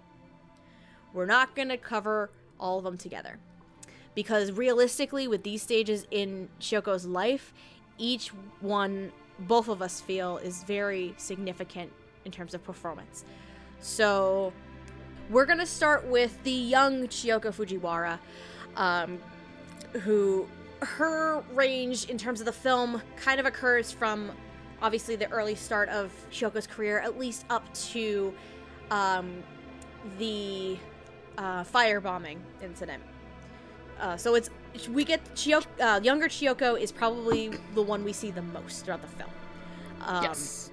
So, in terms of who voices the younger version of Chiyoko Fujiwara, that is Miss Abby Trott, who has portrayed characters such as Ichi Misato in Mob Psycho 100, Veronica in The Seven Deadly Sins, and Yukon Yukino. Why did it autocorrected on me? Thanks, autocorrect! Autocorrect. Yukina, I believe it is, right? I think it's Yukina, and if I'm right, she's the girl with the fucking back muscles. I haven't seen it, but it's it's Kabanari of the Iron Fortress. Hold on a second. I need to make sure that she's. Hell yeah! She's the girl with the fucking back muscles. Megan is happy now, but no, I love that character. She's the train driver, and she's literally one of here's the thing. I love in anime where there are girls who are like, I'm muscular and strong, and they actually draw them with muscles. Yeah. Like, amen. Anyway. Amen, friends. Anyway, Abby Trott, what do you think of little Babby Chiyoko? I think she is my favorite of the Chiyokos. She is so youthful and cheerful, and getting to hear her, like, one of the fun things about Abby getting to play young Chiyoko is that she has to learn how to become a better actress as she grows up. That's definitely one of the challenges that she has to overcome. She has to learn how to go from being this naive schoolgirl to this, like, icon of Japanese cinema, and because it kind of, like, the way that they imply it in the movie is that Chiyoko becomes, like, the biggest name in Japanese movies of all time. Pretty much, yes. In this fictional version of Japan. And she has this one part in the beginning with sorry, I have to scroll back up for names, with Eiko, where they're in Manchuria, and she is like, she flubs up her line because she's nervous and she's thinking about the man with the key, and then she taps into those feelings, and everyone's like, holy shit, you can act. Yeah, basically. And I loved it. She has these moments, and now we can finally talk about this. Mm-hmm. One of my absolute favorite moments that Abby nails with the drama and this sense that, by the way, one of the things I also really kind of appreciate about Abby's performance is that you can tell that she's acting like somebody would in the films of that time period. Yep, absolutely. I think I know where you're about to go with this. You better know where we're about to go with this. Because assuming that she's like, what, 16 when they're starting, she's probably like maybe in her late 20s when when the war ends. Yeah. Because at that point, because adult Chiyoko is the range of 20s to 40s. It's 30s and 40s, I think. I think it's 20s and 40s. I'll check. You keep going. No, I'm thinking about time periods of actual cinema. Okay, yeah. Maybe. I want to say that when she probably is starting her movies, it's not that much time after sound has been presented in films on a regular basis. Okay. So if everyone's like, wait, what does that mean? Like, you have to understand that, like, and this is gonna sound really, really weird. If you ever want a really good explanation and, like, how sound works in the films of that time period, Singing in the Rain. Go watch it. Go watch that movie. That's actually what, when I was in college, when I started my intro to film studies, you did, like, different things that make up a movie before moving into different genres. Yeah. So I think it was, like, shots, editing, like, a bunch of stuff. And sound was, we did Singing in the Rain. Was the movie for sound. Because I know one of them was Citizen Kane. I know one of them was 8½, which is an Italian movie. A very long Italian movie. Okay, so yeah, to be correct, Abby Trott is considered the teenage version of Chiyoko. So her 10s and her 20s. No, adult Chiyoko is the 20s to 40s age range. Okay. So she's a teenager. She's a teen. She's the teenager one. She's in high school when they ask her to become an actress. And one of the other things is I really love how awkward she is with her mom and the guy who's trying to recruit her. She's like, Mom. And her mom's like, isn't the best way to serve Japan by having lots of babies? And that's what she just gets up and leaves. Yep. It and happens very early on. It's kind of funny. It's like one of the first, like, real moments with younger Chiyoko. Yeah, it's great. But Abby, the way that Abby acts when she's doing a lot of the movie scenes is that she's projecting her voice in a way that I feel like you would have to if you were a live action actor during that time period with the way the technology is done. Yep. It's not like today where like there's probably like little mics on you and boom mics and digital and 80 and they can go in and do it like, okay, they can technically, like they had a way to do ADR back then. Again, go watch Singing in the Rain, you'll understand what I mean. Mm-hmm. But the way that she acts feels very much like it is from that time period. And to me, the standout scene for her is when she's in this very old Shogunate movie. Yes. It's a movie based off like the Shogunate. And she meets with this weird vision in the movie, this crazy old lady who I think is somebody, I don't know who plays her, we didn't ask, whoops. And that says, I have always loved you and I have always hate you. You've drank this, now you'll always be searching for 100 years. I think, call me crazy, I think that might be the voice of that old vision, because that haunts her throughout the course of the film after we first Do you think it's the voice actress for older Chiyoko? No, I think it's the mom. I think it might be the mom. That's just my opinion, but I could be wrong. Our opinion, we could totally be wrong. But I think that that's the scene that you really have to nail for younger Chiyoko, yes. Up with the prison scene, where she starts screaming, crying to go see the love of her life before it goes into the war, and she finds the drawing that he did of her, the painting he did of her as a young girl. Abby absolutely knocks it out of the park, and I am so happy that she did this because Abby Trott is not a voice actress that I get to talk a lot about. So. No, I know. I'm glad too, because Abby is still relatively new. I think the first time, at least I know I ever talked to her, was in Mob Psycho.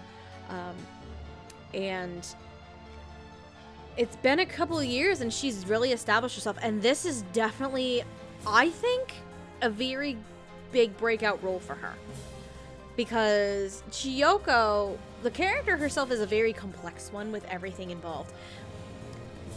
Younger Chiyoko is both, she shows a curiosity and an innocence about her, as well as this determination, because again, the man with the key is a huge driving force and a huge motivation for her to get into the film industry in order to find him again.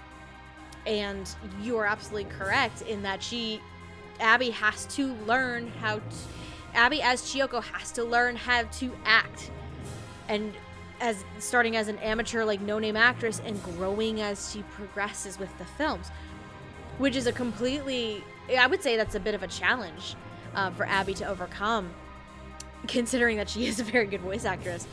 And at the same time, she also portrays Chiyoko's innocence and this childlike curiosity and wonder, because she has a huge curiosity about the man with the key. She could have just downright turned him over to the police when they first meet, but she has such a curiosity about him, and we don't exactly know what attracted her to him in the first place, and that makes it part of the mystery to us too over the course of the film. But for Abby to portray this younger version of Chiyoko, I think it's well done. This actually isn't my favorite version of Chiyoko, though.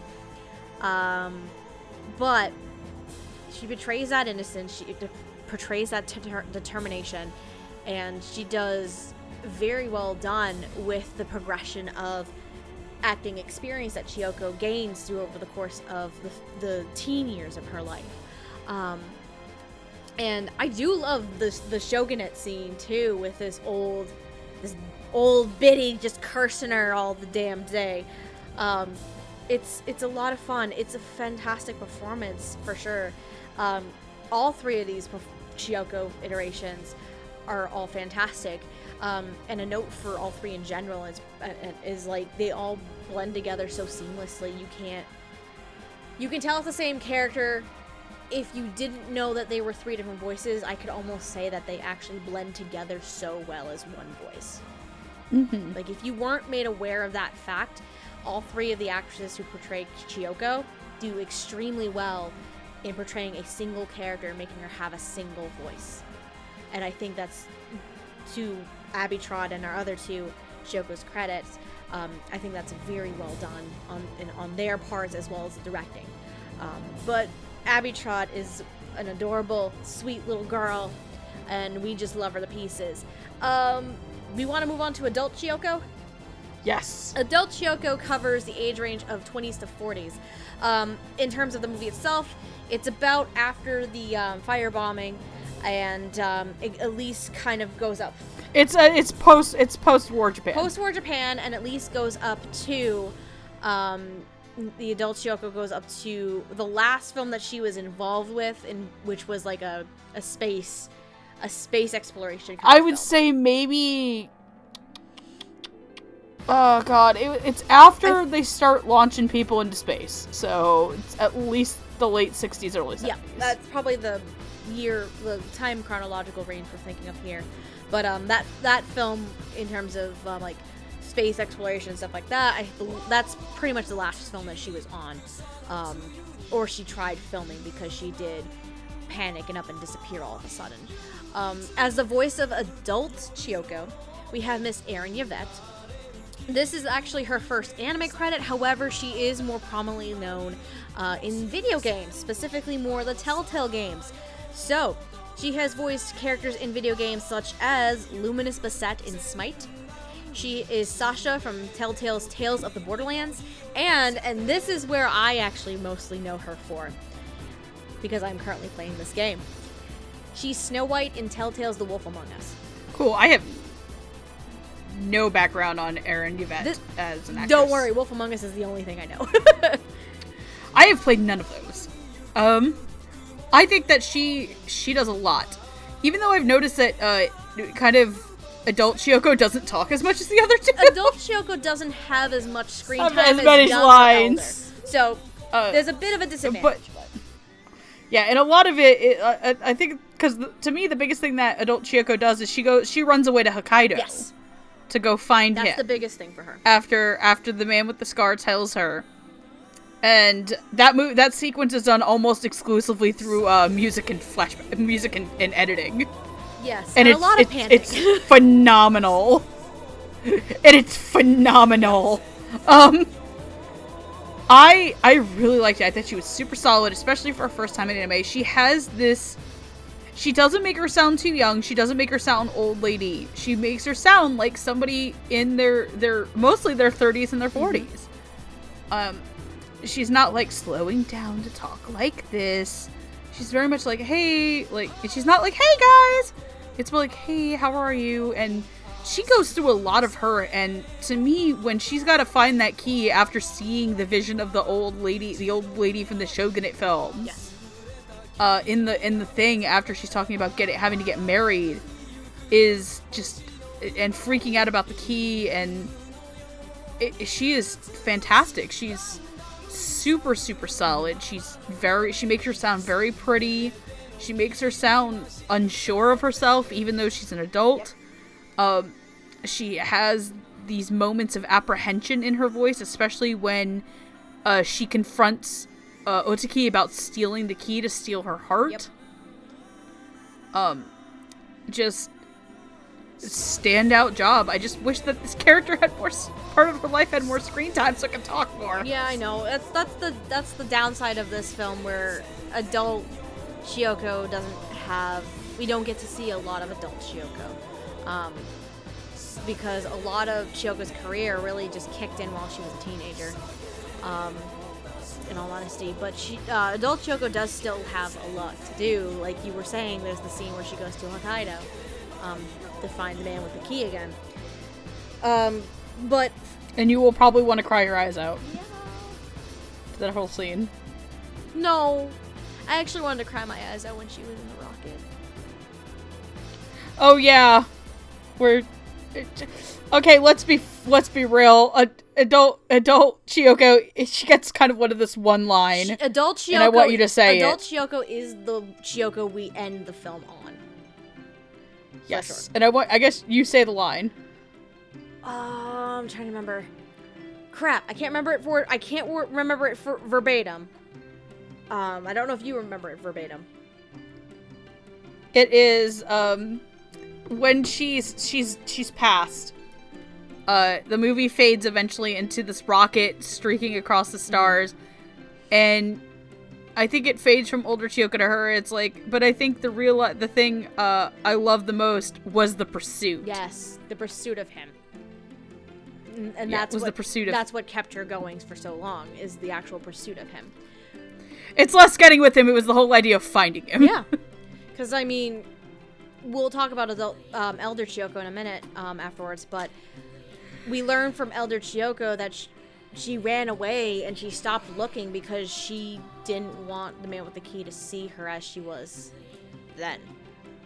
Because he remembers her as the little girl. That's a very important bit of the film, too.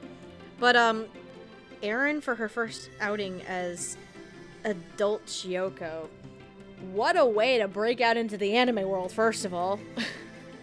Mm-hmm. And, again, to the film's detriment, there's not a lot of adult Chiyoko, but she does play a huge integral part of the story because of this trip to Hokkaido. And I think Eren gives this version of Chiyoko, she gives adult Chiyoko such a beauty and a grace about her, which shows a level of maturity. But this version of Chiyoko also is still rather fragile and vulnerable, because remember, it's this Chiyoko who loses the key twice. This is the Chiyoko who is the only Chiyoko who actually lost the key twice. And both times, in its own way, she kind of regressed and blocked her memories of the man with the key, only to get those memories and those feelings back after getting that key back on both occasions. The second occasion being as Elder Chiyoko from Genya. But just the sheer panic of losing the key, just this fragile human being, this fragile woman who is mature, but yet you still feel and you still sense that she's still searching. She's still searching, she's still trying to find this person that she knew years ago. And this more pertains to Elder Chiyoko. By the end of it, she is aware by this point that the man with the key is dead. Whether or not it's through knowing about his fate with the man with the scar, or if by chance maybe he just died of old age. We don't know, and that's not made clear in terms of how Chiyoko knows or what she knows. Yeah, she never finds out that he got killed. No. As far as we know, if she never found out that he was murdered. For all she knows, he probably died an old man. That's probably all she knows. But Eren's portrayal of the adult version of Chiyoko, you can see the progression, and I'm gonna talk. And when we get to Elder Chiyoko in a second, you're gonna see the progression and my through line in terms of this growth of the character. She's a very graceful person, and she has that beauty and grace, and I think it's just portrayed rather well. Since Telltale unfortunately went under, I would love to see Eren Yvette in more anime. That'd be fantastic. I'm not gonna lie. But unfortunately, to the film's detriment, we don't have a lot of adult Chiyoko. But she did sell the last line of the film very well. She did close the film out beautifully, and I just absolutely loved it. All right. Elder Chiyoko? Yeah, it's Elder Chiyoko time. All right. So the elder version of Chiyoko, she is essentially, she's in her, probably, because if it's 40, she's in her 70s, because it's at least a 30-year time frame before Genya finds her and does the interview with her. And Elder Chiyoko, she's been more of a recluse. She lives away from the limelight and everything like that. But when she's given the key back by Genya, because the key part is the second time that adult Chiyoko loses the key, Genya's the one who finds it. And he's been trying to find her and give it back to her the entire time. See, there's a through line here. It's a circle. It's a circle of life. But Elder Chiyoko serves as the exposition dump in a way. because she's basically the narrator. She is the narrator of her life and is telling the story to Genya and Ida. The woman who voices Elder Chiyoko is one Miss Cindy Robinson. She has portrayed characters such as I'm not going to pronounce that correctly. Kyoyo Ozaki. Kyoyo Ozaki, thank you. In Bungo Stray Dogs. Cyrene in Devilman Crybaby. And this is probably what most people might know her for. She is Balsa in Moribito, Guardian of the Spirit. Which is a movie that I need to watch. It is not a movie, it's a TV show. It's a TV show I need to watch. Anyway. I've been told very good things about Moribito. Same. I need to watch it too. I have. But go ahead. I will not lie that every time Kyoyo Ozaki shows up in Bungo, I get very happy because she's my favorite. She's my other favorite character. She's fantastic. she's my favorite. Okay, Kyoyo is my favorite female character in all of Bungo, which explains a lot. Cindy Robinson is great as Elder Chiyoko, who I love the fact that like there's this thing about being there for 1,000 years, and I think that her name means like 1,000 years. I think it does actually. Keep talking. I'm gonna look this up. I'm already doing it for you. Oh. Fine. I see how it is. Yeah, 1,000 child is what it means. Sense. Da-da-da-da-da. I love that she plays her as both this, like, longing person who, like, is very clearly still, like, deeply upset by the things that have happened in her life, and haunted by them, but also as this genuinely open and warm person who she has these moments where, like, she's just playing with Genya, getting to relive the happy moments of her life. Like when, I think it's when they're doing the Shogunate movie, and it cuts, and the other earthquake happens, and it cuts back, and you see her bouncing herself as if she's riding a horse. It's so adorable. It's really cute, and her voice is so so charming and so like your own grandma telling you stories. Yep. But it's also so sad at points, like when I think she coughs and she's feeling sick, and Genya says, "Do you want us to do it tomorrow?" She goes, and the delivery of the line, "Please let me keep going. I fear if we do this tomorrow, I won't remember." Yep. Mostly because she dies at the end of the movie. Yeah. She dies, guys. Sorry. She is absolutely wonderful in this, and it's just so heartwarming and warm and heartbreaking, and what really breaks your heart is when she's in the hospital bed and she hands Genya the key again and does her final goodbyes to him. Oh, no. She never gives him the key. Yes, she does. Oh, she holds it in her death. She's like, I have this now. Now I can go back to searching for him. Yeah, for him. Mm-hmm. Yeah, so it feels more like she... Sorry, my apologies, brain fried. Okay. It feels more like she didn't want to search for him, not because she had gotten old, but because she didn't have the key anymore. Like, I completely see that, because the key... Remember when we said the key opens what is most important. For Chiyoko... The key is, what's most important is the pursuit and the memories of him. Yeah. And one of my other favorite things is, it's a way that they shot does in the movie, where she talks about how she doesn't want to see him, and you could tell that the way that Cindy plays her, she is on the verge of tears herself, is that the earthquake comes and causes her to drop the picture of her younger self, which shatters. Yes. Therefore, her hope or his vision of her is no longer there. It's now broken and worn through the years. Because even then, remember, when they find it, it's like a miracle that they found this, because it was the one thing still standing in their shop from the firebombing. And she kept it. So it's like, after all of the things she's been through, it's her own death or her own fear and admission that breaks it for why she stopped. Yep. Cindy is she is my second favorite part of the Chiyokos, and she is so strong as this narrator and this person who is just weaving this story through, and she never makes her sound like the super old granny that I think a lot of anime still does do. It's so beautiful and so moving, and just chef's kiss.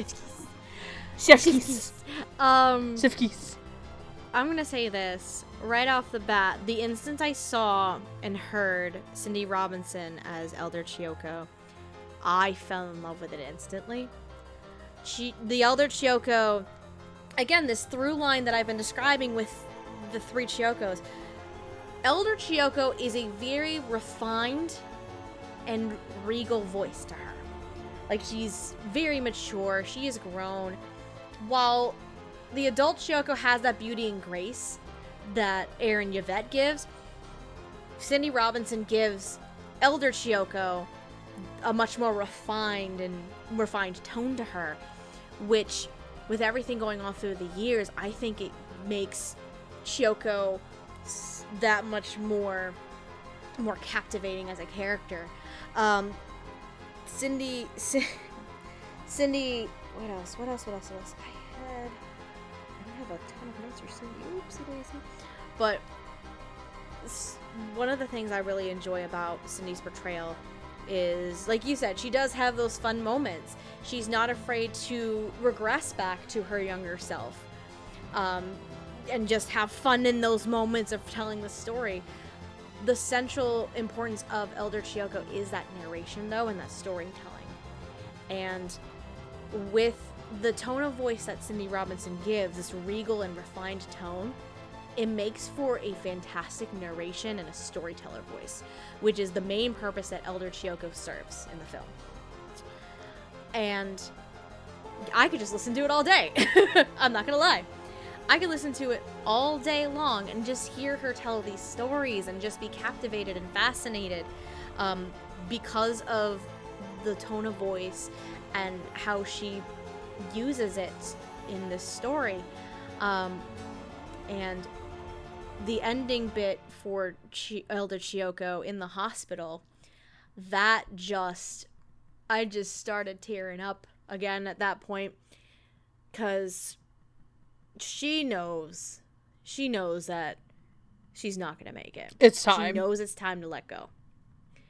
Now that she has the last piece that she's been missing for 30 years, it's time for her to go, and it's time for her to go back on this pursuit. Which Erin as adult Chiyoko says that's what she finds the most exciting thing, is this pursuit. And Elder Chiyoko and Cindy Robinson, again, she mentions that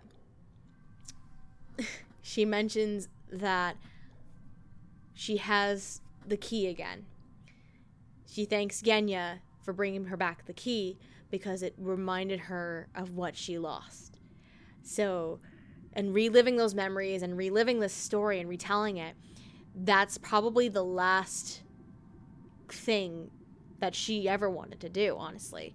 And she was happy to do it. And now that she got to tell her story, she can just move on peacefully and go back on her pursuit on the other side, that is such a really poignant and strong moment for the character. And Cindy Robinson is just phenomenal as the Elder Chiyoko. Cindy Robinson is my favorite iteration of the Chiyokos, in all honesty.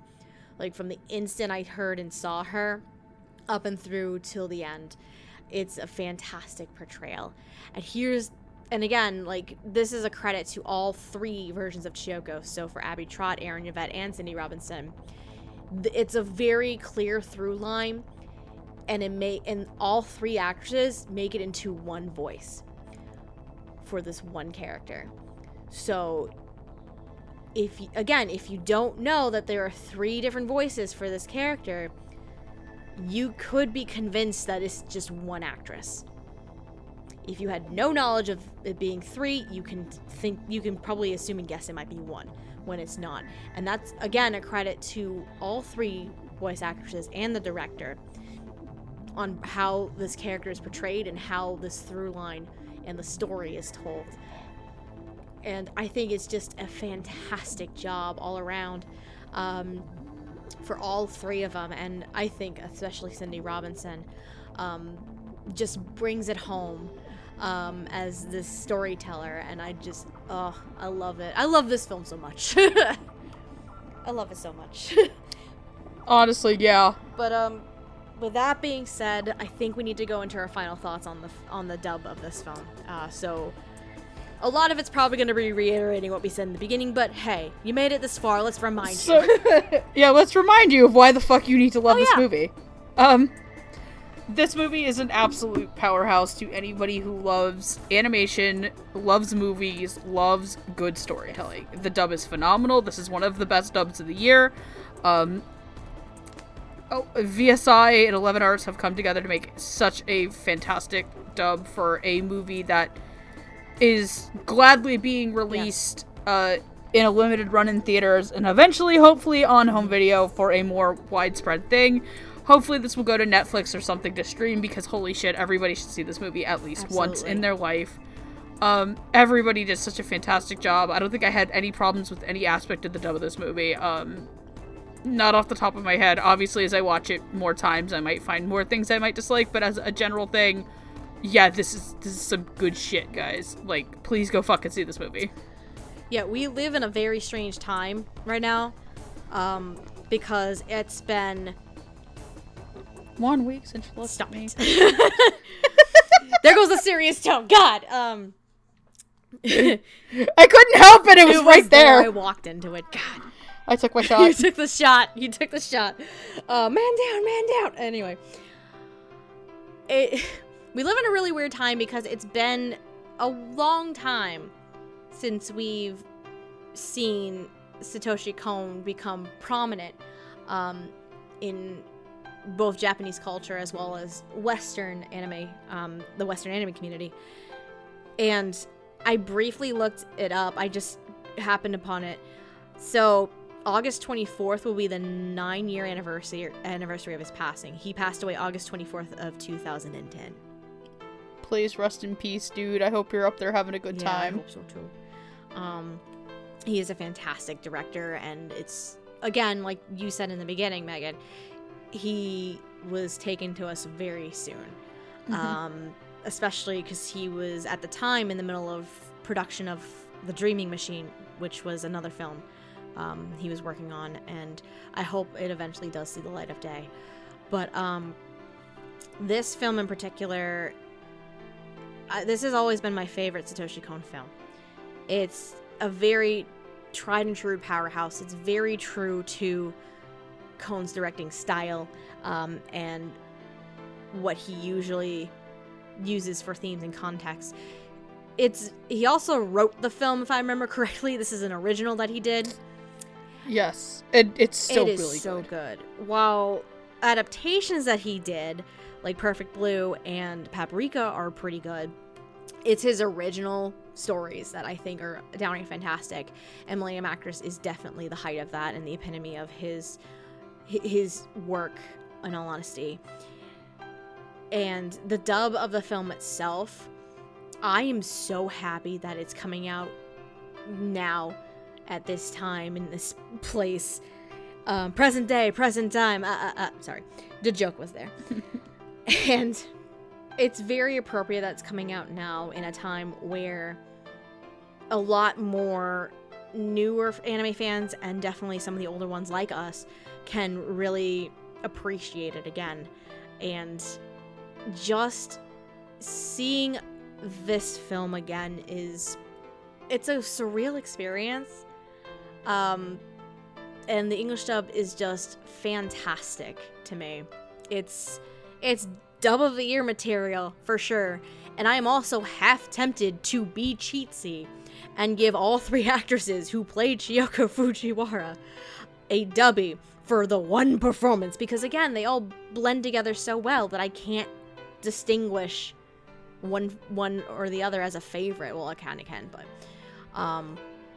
it's very well done. It's very well produced and written and acted and directed. There's a lot about this film and its dub that is just absolutely amazing.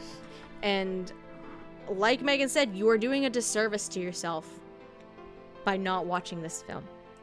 If you already saw the Japanese, whether prior to the rescue, or if you saw it, again, at the time of this episode's release, if you saw it the night before in Japanese, good on you. Go watch it again! Go watch it again in the dub, though. Go watch it again in English! But yeah, if you watched it the night before in the Japanese, I thank you, because this film deserves so much more attention than it ever got. And, I mean, I probably speak for at least Megan and I, and probably for everybody else when I say thank you, 11 Arts, for rescuing this film. Seriously, thank you, 11 Arts, you godsends. You are amazing for rescuing this film. And we love and you. Giving it the star treatment that it honestly really deserves. Because this is a film that really flew under the radar for a lot of fans in the anime community, and there's very few people who got the chance to see and appreciate it like Megan and I do. So the fact that it's coming back now at a fantastic time where all of a sudden we're slowly getting these Cone films back in action here, like Perfect Blue was re-released by GKIDS last year. It's a very surreal time to see these films again. And I really hope that Tokyo Godfathers is rescued and Paprika is rescued again, and Paranoia Agent, and all of my deepest wish is for the work of Satoshi Kon to really make a comeback and get the treatment that it honestly really deserves, because he's a fantastic director. I mean, I have a great love and appreciation for him. He's my favorite director of all time, honestly. But yeah, you are doing yourself a disservice if you have not seen this film. Absolutely disservice. So if you watched it last night at the time this episode was released, good on you. But you really need to see the dub too. The dub is spectacular. Definitely. So if you already watched it, good on you, but go see it again. Give this film so much love and support, because doing so will it's one of those things, unfortunately, in the corporate world where it's like you gotta give it the attention in order for studios like 11 Arts to, or licensing companies, like 11 Arts, to continue on. And please go see this movie illegally. Please watch this movie. Please. So on that note, if you are interested in seeing the film Millennium Actress, there's really only two ways you could probably see it. Again, we mentioned the current theatrical run. At the time of this episode's release, the Japanese version was in theaters yet last night. The dub is... You got one night, y'all! One night to do it now. The English dub is going to be in theaters on Monday, August 19th, and I'm so excited to see it with all of us. I'm so excited to see Kon on the big screen, because I've never had that opportunity. It's fantastic. Thank you, 11 Arts. I appreciate you. But the other way, currently, I would say you'd be able to watch the film is... track it down on DVD, the old DVD. DreamWorks Entertainment DVDs, if you happen to find and snag a copy. Though I imagine, since they did rescue it, 11 Arts will plan to have a home video release in the future. Please give it a premium limited edition box set. Please. I will pre-order it and day one buy it, please. I would love you to death. Please. And again, a very special thank you to 11 Arts for this fantastic opportunity for us to discuss the dub of this film before anyone else really gets to. This is something that I'm sure Megan will agree, this is something that I never thought could happen. Nope. Like, we were so excited, and as fans of... You can't tell I'm excited because I need a nap, because I'm not feeling good, but... But, as you can probably tell, we're such huge fans of the film. We're probably one of the only people among the Dub Talk crew has actually seen the film. So we are so passionate about it, and having this opportunity and this chance to work with 11 Arts on making this episode in time for the theatrical run is just a fantastic and a dream come true. So really, on all honesty, thank you so much, 11 Arts, for this opportunity. We really do appreciate it. And hopefully we can work together again in the future on some of your other films. But yeah, this has been fantastic, and I loved every second of it.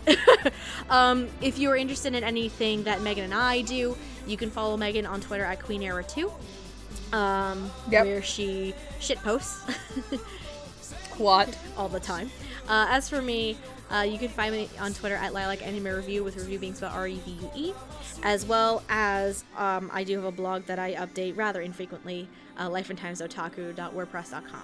if you're interested in anything that us here at the Dub Talk Podcast do, the best way to do so is you're already here on YouTube. You can follow us on YouTube, subscribe to us here. I think at the time of recording this, we are slowly closing in on 3,000 subscribers, so thank you so much. We're slowly closing in on 200 episodes. We're also slowly closing in on 200 episodes. I think this one would be 174, 75 maybe? That's what this one's gonna be. We're getting... It's time code time, boys! Time code time, let's go! We gotta do more fun highlights and moments, let's go! But you can also follow us on various social media, Twitter, Instagram, Tumblr is dead, Twitch, all of them at Dub Talk Podcast. And hey, if you really, really love what we do here and you want to support us in a completely different way, again, like we did mention in the beginning, we do have a Patreon. The link for it will be in the YouTube description below, where you can be part of this crazy journey of ours, like several of our patrons are currently, and help us grow the channel and the podcast to new heights. And if you don't feel like you are financially stable to commit to something monthly, that is a-okay. We do have a coffee as well for any like one-time donations as well, because trust us, we're also adults and we have financial struggles like everybody else, so we completely understand if you can't do a monthly Patreon subscription, essentially. I believe that is it for us today. Holy crap, this has been an experience. Yes, we did it. I can't believe we actually got to talk about this. I was like, man, we're gonna have to wait till next summer at the movies to talk about this. Nope. Thank you, 11 Arts. You're awesome. Thank you, 11 Arts. We love you. Good night, everybody. Otaku War. Yeah, and I'm so excited to see it again next Monday with everybody. Yes. See you in Tejas. See you in Dallas, boys and girls. Girls, good night. Have a good night. Thank you so much again, and Otaku on, my friends.